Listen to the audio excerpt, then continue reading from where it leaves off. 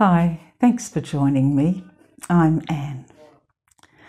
My son-in-law has recently introduced me to a series of YouTube videos by Peter Chan, a bonsai expert who has a nursery near London. The first episode I watched fascinated as he pruned a dissectum maple tree. Its lace-like leaves were a resplendent, deep, rich red, and it rose like a fountain that then spilled toward the ground. I thought it was lovely just as it was, but Peter told us that it was overgrown and it needed maintaining. Clearly, it was hiding an even greater beauty that only a good prune could reveal. He advised that the art of bonsai includes revealing the tree trunk to best advantage. Its structure, its twists and turns and knots and texture, its elegance and solidity. Firstly, he cut away the growth at the front, which completely hid the trunk.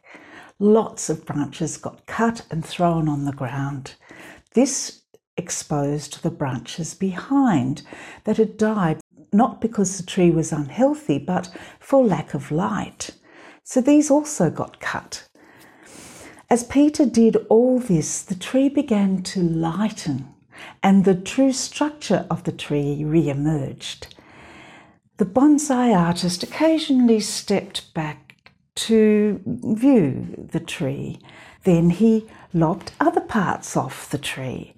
He explained how important it is to keep an eye on the overall shape, the big picture, to not get lost in the detail.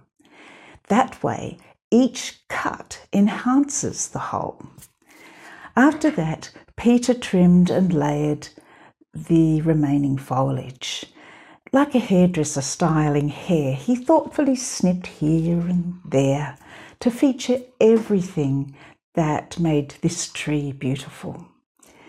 He pointed out a stumpy bit marking the junction where a branch had once been. He sawed it back to be less obtrusive and then smoothed a protective paste over the newly exposed part, as well as over where some of the other larger branches had been cut. This made sure that the tree retained moisture and could keep growing through the rest of the summer. I thought the tree was beautiful before Peter had started, but now his gentle and purposeful cutting had transformed it into a truly exquisite looking tree. The video reminded me of Jesus' words about himself when he said, "I am the true vine, and my Father is the gardener who tends it. He cares for the branches connected to me by lifting and propping up the fruitless branches and pruning every fruitful branch to yield a greater harvest." Just like the bonsai artist, God the Father prunes each person connected to Christ, who's living in his love and strength. The Father knows what's needed to bring out the tree's beautiful qualities and structure. He knows when and how to transform it into the best it can be. Because of his skillful work, the trunk, which I liken to Jesus, becomes the central feature. The pruning exposes Jesus' suffering but triumphant love in each twist and knot and scar. Those who believe in him are like the branches touched by God's light of life. Jesus said, "I love each of you with the same love that the Father loves me. You must continually let my love nourish your hearts. If you keep my commands, you will live in my love, just as I have kept my Father's love.